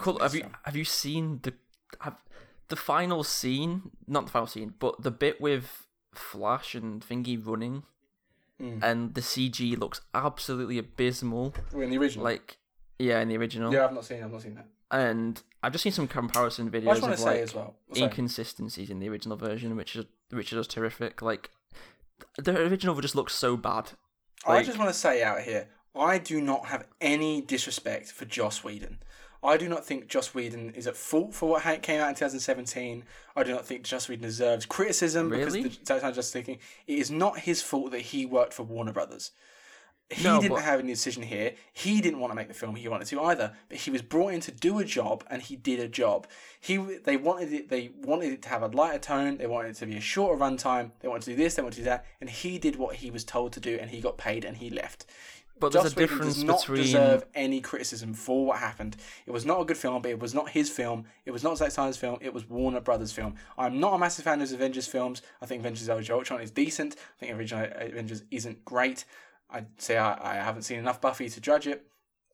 And obviously, he is a piece of shit if what has come out about him recently but surely based on what's come out, based on Gal Gadot and Ray Fisher and all the crew and stuff who've come out against him. Like, well, you can tell he is a piece of shit, because of his if you believe what has come out about his but you look at some of the things that he does in that film, and I've seen some of, I went back after Zack Snyder's Justice League and watched the original, some of the clips from the original, and there's just some moments in that film that are just utterly baffling. Like, how on earth did you decide this was in any way, shape, or form good enough to put into the film? There's moments of Flash, the moment from Avengers, the first one, where Bruce Banner lands on top of Black Widow, is replicated in the original with Flash and Wonder Woman, and there's loads of really strange things that he does differently with Wonder Woman, especially, and obviously Cyborg did the whole treatment of his character. That there's scenes in the Zack Snyder Justice League that were cut from the original where I'm just how was this not in the original film? But that's the thing, is I think that the blame is maybe 80-20 on Warner Brothers, and 20 on Joss. Warner Brothers definitely fucked up with this. It's mainly Warner Brothers. I think that a lot of the decisions about the things he chose to leave in or reshoot are based on the fact that he was working to a plan, to a thing that they wanted to do. They wanted a lighter tone. They understood how well the Avengers did. They wanted to have that thing. They wanted to be short. They wanted it to be commercially available. They wanted it to be, bright and visually, stunning in that extra way. They wanted Superman to be wearing red because it's what he traditionally looks like. All those kind of things. I don't think that he made many of those decisions. Of course, the way he went about necessarily ticking all those boxes, that may have been him. The way he decided to make the film fit those tone and do these things, I think that may have been up to him. But he was still working to a brief that in itself was flawed. I think that his maybe deserves some criticism the way he decided to fit that brief, but I think in general, the main shade of the abuse should be aimed at Warner Brothers. I say 80-20. I think Joss Whedon, he has made films far better than what came out in 2017, based off what I've seen in the past. I don't think that's all on him. I think that Warner Brothers deserves the mainstay of the abuse there. Okay. Yeah. I mean, one thing I will say is this is very much retrospective as well, obviously, in comparison. And I haven't seen the original in full, so, don't necessarily quote my opinion as gospel, but just never mind. But no, I mean, in retrospect as well, it's kind of interesting to think that there's been so many comparisons to the Zack Snyder cut to Infinity War and Endgame when you consider that the original Justice League would have been released before Infinity War was released. Yeah, like people criticizing it being kind of copying with the trying to get together a set of world-breaking, items and stuff, like people using that kind of thing and different places around the world. You can have, if you want criticism for that, go to DC Comics, go to Marvel Comics. They've been copying each other's storylines like that for years. This isn't about the films. This is about the source material. And you can look back and say, well, this Marvel comic did it first, but no, this DC comic did it first. These are just, quests to get items and not new. That Infinity War did not invent that. I think that's ridiculous criticism. Yeah, but I mean, overall, just on a technical level, I thought the cinematography in so many instances was absolutely beautiful. There's so many sort of, obviously you have like the typical superhero lineup, wallpaper splash pages. There's the one with the Batmobile and the one at the end of the film where they're lined up on the top of the thing with the Bat thing arriving to pick them up. There's all those sort of superhero tropey lineup things, which are still cool and really fun to see. But you also get some really just, I say typical Zack Snyder, it's a bad thing, just really interesting cinematography and just, I just thought visually the film was great. It was really beautiful. I think it was very good. It was one of the better, for cinematography wise, I think it's within the top 2 or 3 when it comes to DCU films. I think it's probably top 2. I think that it's up there with Aquaman for cinematography. Really, really, really nice looking. The score was excellent. The score was great. Junkie XL, very, very good. I'll say that when it comes to the score being made for the film was very good. I did have an issue with some of the choices with kind of the soundtrack, the kind of the real, already made songs that were thrown in earlier in the film. I thought some of that was a bit iffy at points, but I thought I didn't mind any of that really. Yeah, it was good. I'm going to throw out one of my big criticisms here, which is I had a issue with a lot of the dialogue. I'll say when it comes to interactions between superheroes in a serious manner. I did not have an issue with it. With a lot of the kind of more important monologues, no issue. What I had was the corniness of a lot of the dialogue. I know you've got characters like the Flash, where that is a bit part of their story, a bit like Spider-Man, but it was so overused. It was so much was cheesy, and I think so much of it that was not meant to be cheesy was cheesy. A lot of Wonder Woman's lines, a lot of Aquaman's lines, characters that were supposed to be badass, was really, really childish and really, really painful. I think I have an issue with a lot of these kind of, it's very Superman-y, very superhero-y, jumping into the scene and kind of trying to verbally kick the opponent's ass before they actually do it. I thought a lot of that was very cheesy. That was one of the big issues I had with the film. I don't know. I think my biggest issue with Steppenwolf's dialogue was quite poor, I think, overall as well. Really?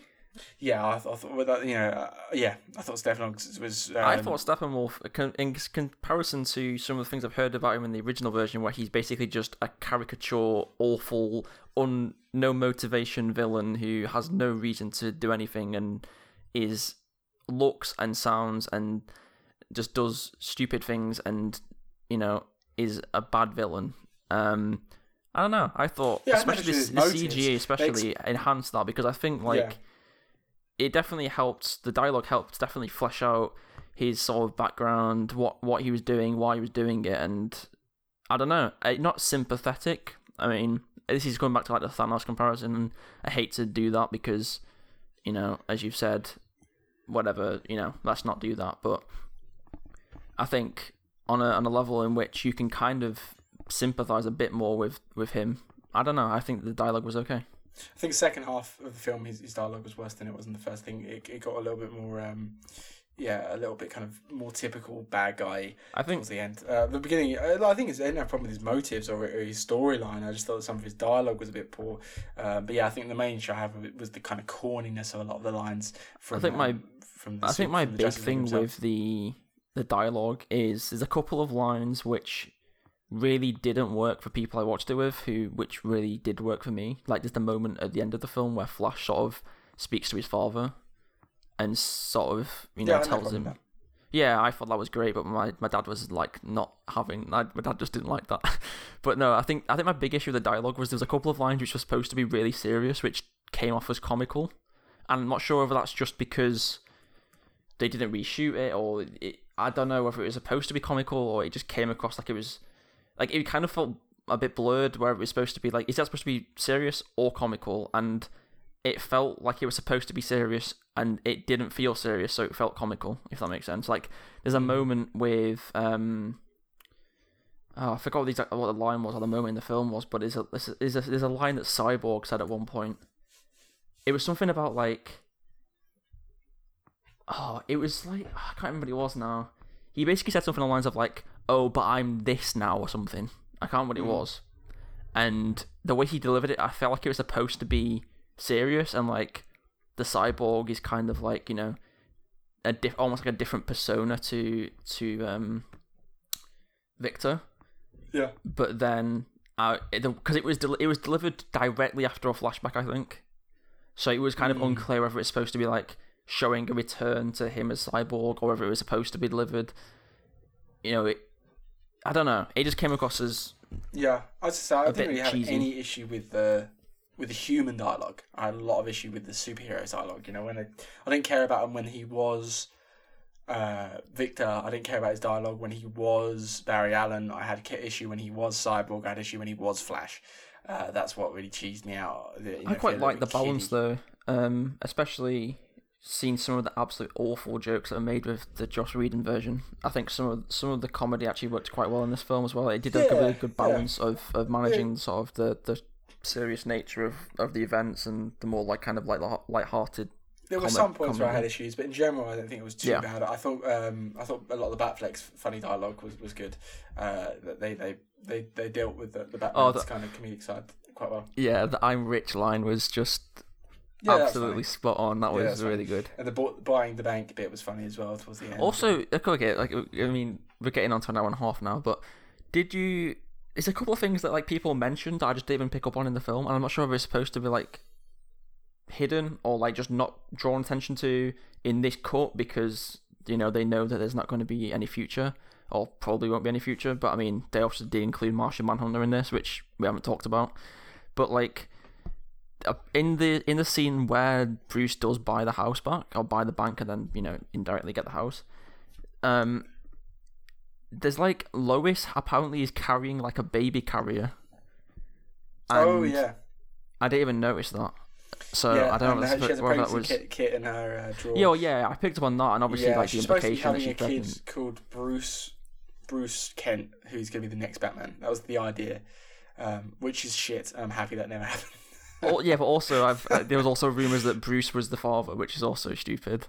That's go, man. That's what I want. There was also, I mean, there's a bunch of stupid things like I've read about like this stuff. Like, what was the other one I read?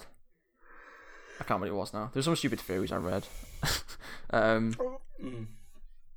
don't know. What do you think of the epilogue as well? Because we haven't really talked about that, and that was like a big part of the film, which is like however long it was, 18 minutes or something. Yeah. So I've got a feeling this is one of the ones the issues with the Snyder Cut compared to the fact that not issues. This is one of the things that it works because we know the context. We know this is the Snyder Cut. We know this is everything thrown in. That this would not have worked in the real film. Because you can't really like tease that much. It's basically consisted of about 18 minutes of 4 or 5 different post-credit scenes that could have happened. Yeah. And I think they all worked individually. They didn't work necessarily together They didn't necessarily really work together when you're throwing them all one after the other. But if you chose a few of them, or chose maybe two of them, they all worked individually. I thought that it was really dialogue, the nightmare with a K, scene in that world, Bruce's world, between Jared Leto's Joker and Amber Heard. Oh yeah, we're not talking about her. Yes, it's not. She shit on her husband's bed, but the conversation between Jared Leto's Joker and Ben Affleck's Batman was excellent, and maybe the best Joker scene we've ever seen. What? No, I'm joking. But no offense. No, you know what though? You know what? I'm gonna say it. I genuinely think if we ever do get Jared Leto as that Joker, as that kind of Joker, I honestly would be on. I would be on board. I think his post credits. I think his epilogue scene was great. Jared Leto's Joker in Suicide Squad was obviously shit, right? Everybody knows it was shit, right? I do not think that Jared Leto is definitely a bad Joker and could never be a good Joker. I do think that this post-credit scene shows that directed right with a less ridiculous, edgy feel. I mean, obviously he is edgy to a degree, but no, not that kind of whatever Suicide Squad was. I think directed well and treated with the right respect. I think that Jared Leto could make an excellent Joker, and I think he showed it there. His dialogue with Batfleck really worked for me. I think it showed not even a darker Joker in the DCU and a darker Batman together would work so well, and that dialogue was very, very, very interesting. Not even just the dialogue though. I thought even the moments in every silence where he's just kind of, cool. the out of really focus cool. moments of the camera, and then just the way he was, I don't know, just his physicality, I thought, even in that sort of brief glimpse we got of him, I thought was really good. And I'm intrigued to see if we ever do see him again. Yeah, I agree. I completely agree. I think the biggest flaws with Jared Leto's Joker is that he's dealing with a character that is so loved for so many different performances. He's up against it. He is dealing with Heath Ledger's image. He's dealing with Joaquin Phoenix's image. He's dealing with Jack Nicholson's image. He's even dealing with Cesar Romero's image. I don't know about that one. Wait. He's dealing with Mark Hamill's image. So there's an interview that came out today or yesterday about Warner Brothers and saying about how, does this mean that Zack Snyder's finished, blah, blah, blah? Does this mean we're going to get a David Ayer cut for Suicide Squad? Right. What's the deal with the Suicide Squad, though? We are not getting an Ayer cut. I know that, but what's the... What was the reasoning there? Not for them not giving us that, but obviously the Zack Snyder cut makes sense because he wasn't the director and things got changed. What's the justification for the Ayer cut? Is it because the studio mandated, or there was so much that what they make into the film, that the original film was very changed, that Warner Brothers made them do a lot of stuff. I think Warner Brothers are way more pushy on the directors in general than the MCU has been. I think that he didn't end up making the film he wanted to do, and a lot of scenes got cut. I think a lot of Joker scenes got cut. I think because the Joker isn't in that film a lot at all. Obviously you haven't seen it. He is a minor character in that film. Yeah. It's he isn't part of the Suicide Squad. He is kind of just a friend of Harley Quinn that shows up for a while, a boyfriend of Harley Quinn, of course. So that's not going to happen. I would have liked that to happen because I'd like to see Jared Leto's be able to play a Joker that was serious and wasn't the living embodiment of 2016 and 21 pilots that we had to deal with back then. So I would love to see an Ayer cut, but it's not going to happen anytime soon, and that's what we have to deal with. But if Warner Brothers are gonna, say it comes out right, and this does exceptionally well with viewers and ratings and whatever, and they've obviously said, yep, Snyder's done, this is 3 films, blah blah blah, and they kind of obviously are moving away from the Snyderverse because they've moved away from him as a director, and they've kind of moved on to the Batman and recast with Pattinson and so on. But honestly, if HBO Max said to Snyder, right, we're gonna get you for a solo Cyborg film, I would watch it. Yeah, definitely. I think this film he's the main character basically. this film. That's what I was going to say as well before. I forgot to say it. You said before about how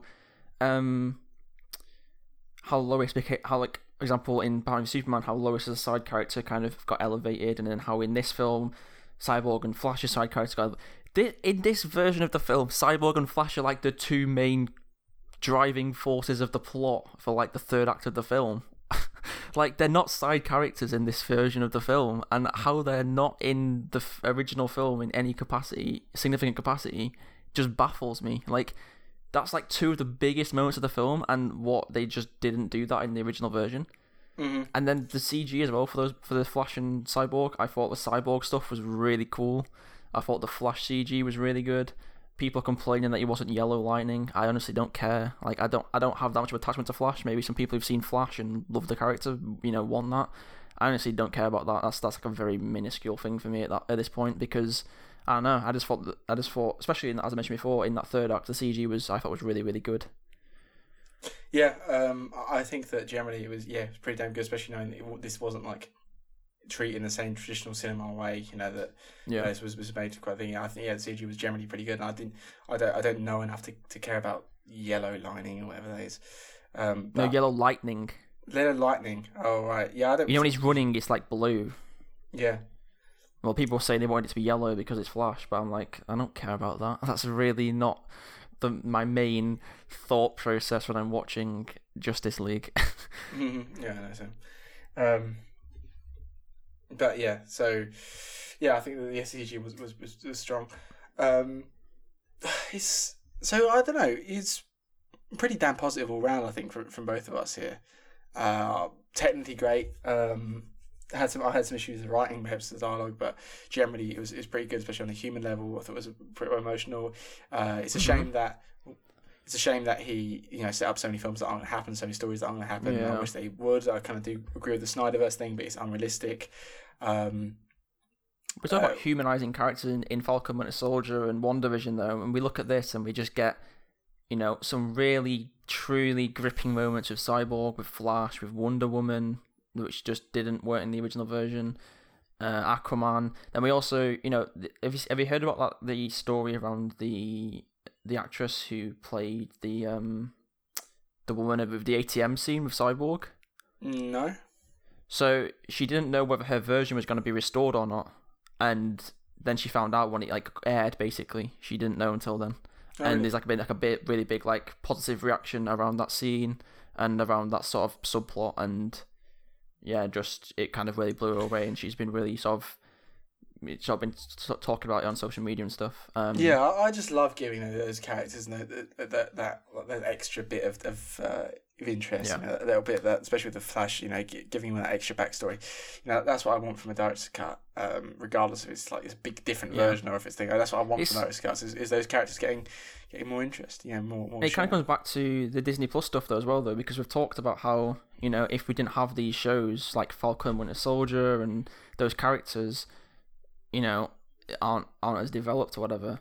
And then you think about someone like Hawkeye in the MCU, and you're like, everyone sort of thinks Hawkeye is like this, F-tier character who no one cares about and hasn't been developed enough for people to care about. But then we're going to get an entire show with him. Yeah. And I don't know, it's just like giving time to these characters who really deserve it. And if, had the time and sort of place to grow, then fans can kind of come to love them as much as the big dogs, as you could call them that. So yeah, I wanted to give her time, and I don't like to insult people that work so much higher than me that I do and do dream jobs and obviously professionals.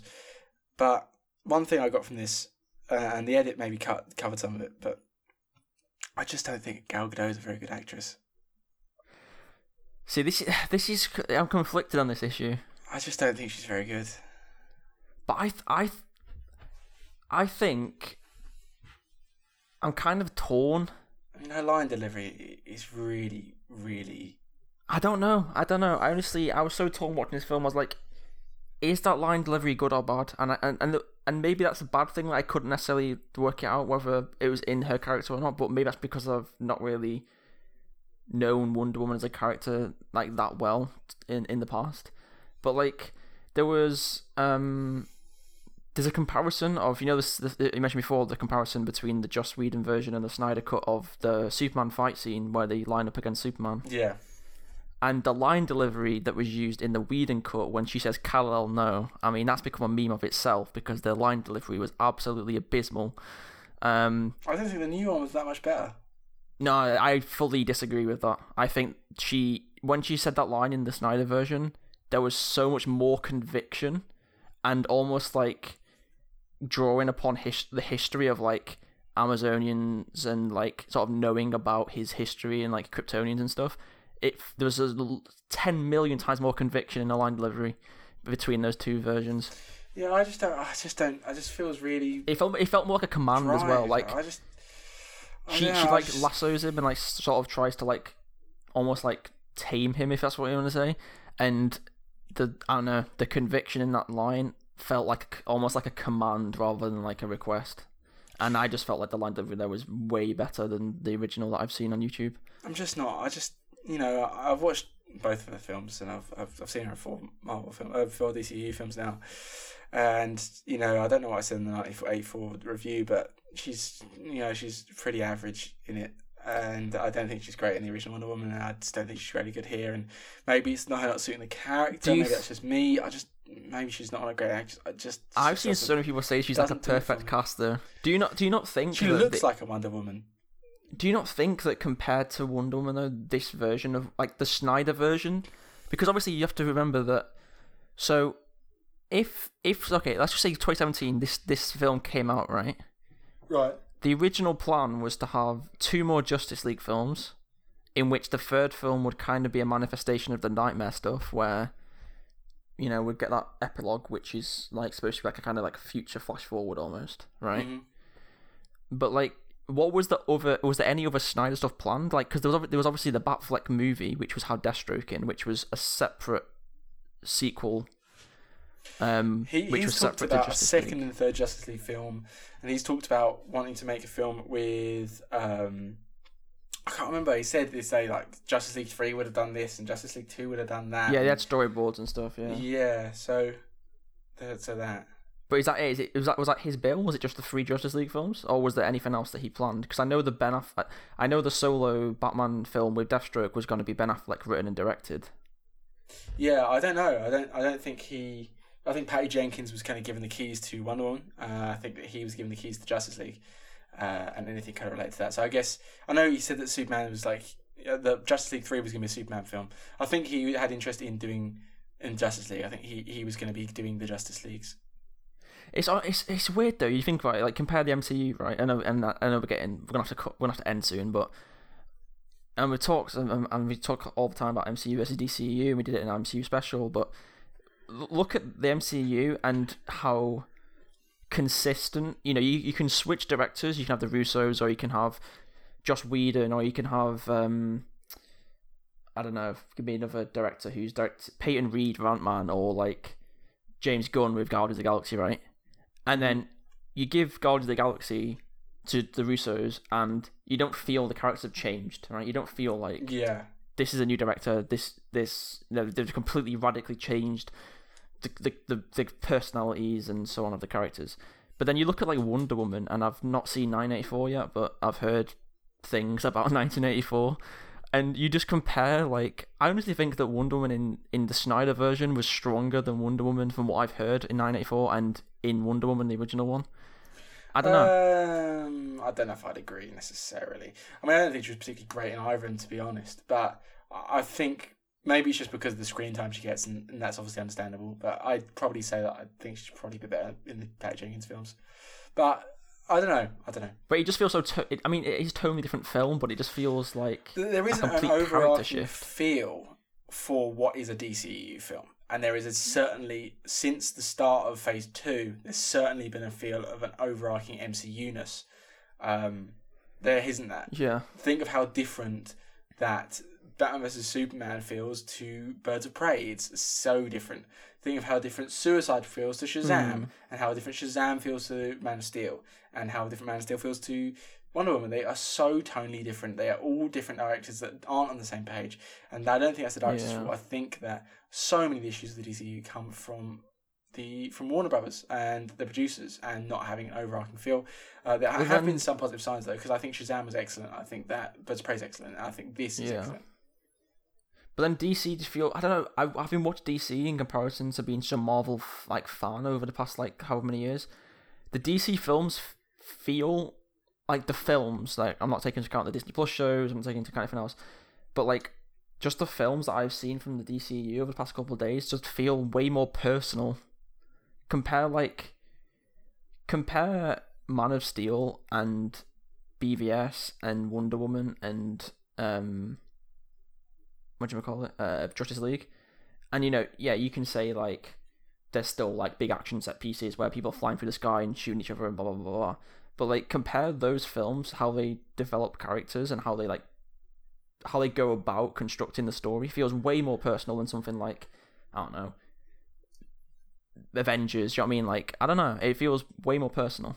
You get moments in the Avengers films where it's oh, there's gonna be a big fight, and then there's gonna be this we're gonna have a character moment where we're gonna get characters to have a side discussion, and then there's gonna be another moment where, oh, they're gonna fly to this place, and I don't know. I think when you're talking about Avengers, maybe, but I think the individual solo films, I don't necessarily feel that at all. I don't necessarily. I agree. I think films like Black Panther, films like Captain Marvel or Guardians of the Galaxy develop their characters very strong. You can have some really important character moments in the same way that. But the character moments feel almost like part of the bigger narrative, whereas in the DC films, at least for me personally, like Man of Steel, there's very intense personal moments in those films where it's I don't feel like we've had anything on that scale in most of the MCU films. I don't think I agree. But I will say part of it is the fact that the DC characters are gods, right? The DC characters are so powerful, almighty gods that need to be brought down to earth.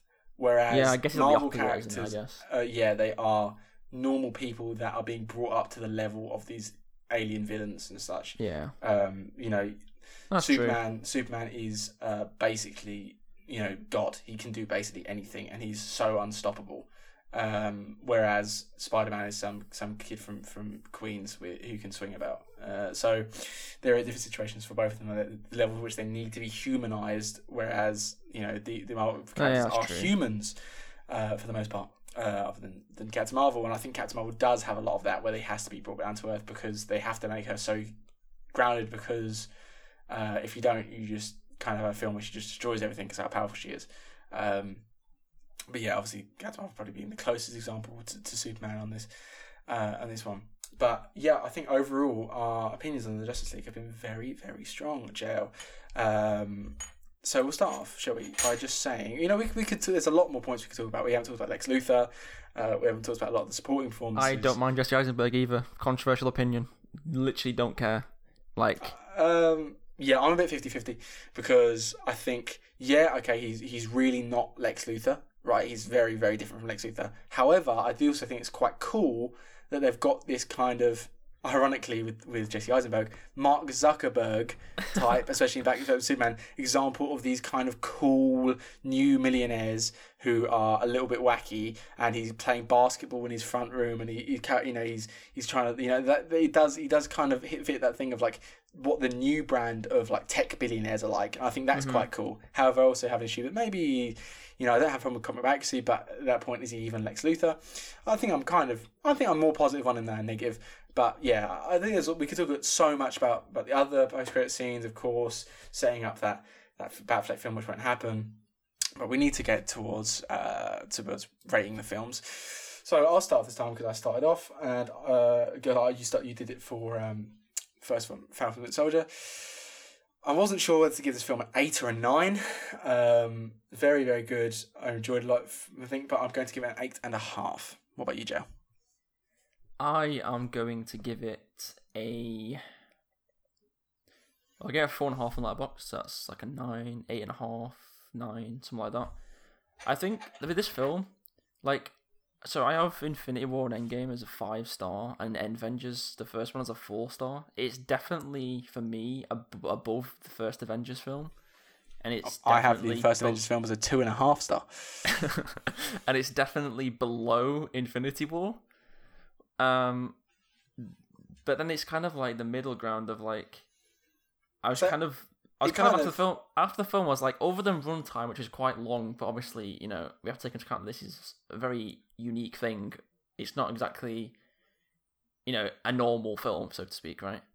And so I was like, over the runtime, which I didn't even have a problem with anyway, like it didn't feel like it dragged or anything. I loved the runtime; it flew by. Is there? I was thinking of like flaws with the film. I was like, okay, maybe the CGI was a bit wobbly here, the dialogue was a bit wobbly here, you know, whatever. But like I was like airing like 4.5, 5. What do I give it? Like I you know what? I'm gonna give it a 9.5. That's really high. I was gonna say, no, that's too high. 9 out of 10. 9 okay, so not too far from me. Okay. Yeah.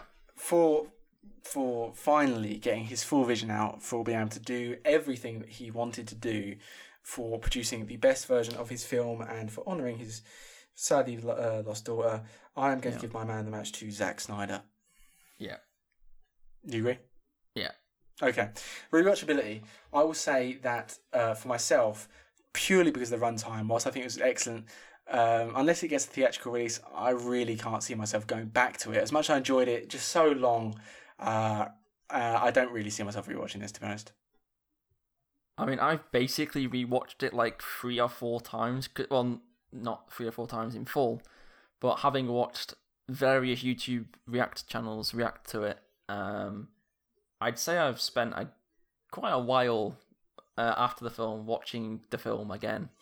So I've been more. I came out thinking, yeah, that's a film I'm probably not gonna watch again anytime soon or rewatch ever. But like having watched people's reactions to it and still having those like goosebump moments and like those really just awesome set pieces and really cool character development and dialogue, you know what? I'm gonna say, yeah, I would happily rewatch this, and I'm kind of looking forward to potential theatrical release because I will be there. Yeah, I'll definitely watch it if it came out in the cinema. Just like IMAX. I think it's IMAX. Yeah, I would probably go. You bet I'm there. You bet I'm there. Okay, so that wraps it up. Yeah, so that was our review of Zack Snyder's Justice League. I'm sure we could talk about a lot more, and that I'm sure we'll release a director's cut of this in the next couple of days with extra content on it. I'm sure of it. So it's 2 hours long, so we're basically coming up to the Whedon version. So the 2 out of 10 whatever version of this film, of this podcast. Mm-hmm. I'll try and maybe get around to watching the Justice League at some point. JL, before we go on to what we do next week and our outro and such, is there anything you plan to watch over the next week? Yeah, well, other than I mentioned the TV project, so the Arrowverse stuff and the previous Marvel shows, but that's going to be a long-term thing, which I don't anticipate starting anytime soon because I've got some stuff on at the moment. I think I'm going to try and finish the DC films, so that would be, Shazam, Wonder Woman 1984, and that's it. Suicide Squad, if I can be bothered. Well, probably will watch it anyway. And then MCU stuff that I've not seen, and try and just round off those 2 superhero universes so I can be up to date and fully in the know going forward. Mm-hmm. I don't know which of these I'm going to watch, but I have got the rest of the Kubrick films to watch. So that'll be Barry Lyndon, Shining, which I've already seen before, Full Metal Jacket, Eyes Wide Shut, The Killing, Killer's Kiss. I've got a few more of those to watch. Maybe go for that. Maybe I'll go for some of the Blu-rays I've got, old films I haven't got around to, maybe like Metropolis or Bicycle Thieves. Or I've done a little bit of a social experiment over the last few weeks, is that I've been listening to loads of different podcasts from random people giving their thoughts and opinions and theories and interpretations of Being John Malkovich. Like, loads of videos. Like, people talk about this is a feminist film, this is a prequel to Get Out, this is a thought of the separance between the mind and the soul, between interpretations of the actors' performances, between the links to the puppetry in the film. I've watched loads of different thoughts on Being John Malkovich, loads of positive opinions, negative opinions, just trying to get as many as possible. I've ordered it from the 50% off Arrow Academy sale that was on HMV last week. It's got loads of special features, it's got loads of documentaries on it. I'm going to watch that with as much information as possible and see how it makes me think about the film as I'm watching it. So I think it's a cracking film. I love Being John Malkovich. It got taken on Netflix quite recently. I'm looking forward to seeing that. So that's one that I might watch in the week coming. Just heads up. Sorry to interrupt you. I'm getting calls. Warner Brothers are saying that we're running over 2 hours, and we need to start thinking about making this a bit funnier and cut some stuff out. So shut up, you knob, you big knob. Okay, that's been cut out. It's not R-rated. You can't say that. Oh yes. Well, the R-rated bit might come in the post-credit scene. So. Next week, we'll be talking to Lewis about our alternative Oscars. And if anyone can guess what's going to be winning Best Picture for me, you will receive a heaping pile of a knout because that would mean because it's probably the most obvious answer in the world. But we'll be going through all our big categories for that and maybe a couple new ones. And so we'll be very looking forward to talking to Lewis about that. So, I have been Sam Houston. You can find me on Twitter at SamHMedia and Letterboxd at Sam Houston. You can find my compatriot, my comrade, my pal, Jordan Luke McDonald on Twitter and Letterboxd at ByJordanLuke. You can follow the Now Showing podcast on Twitter at NowShowingPod. Now Showing Film, but you can contact us. I've reached out to the owners of the Now Showing Pod handle because they haven't posted in over a year, but they haven't responded to me. Oh, really? So that's a shame. But if you want to contact us by email, you can do so at nowshowingpod@gmail.com. If you want to help the podcast out, the best way to do so is by giving it a 5-star rating on iTunes to help us go up the rankings.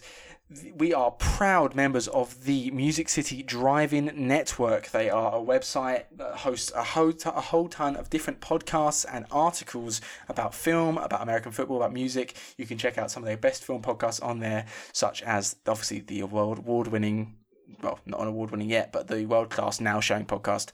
You can also check out the Film Optics podcast. You can also check out the Music City Drive-In Network, Music City Drive-In podcast.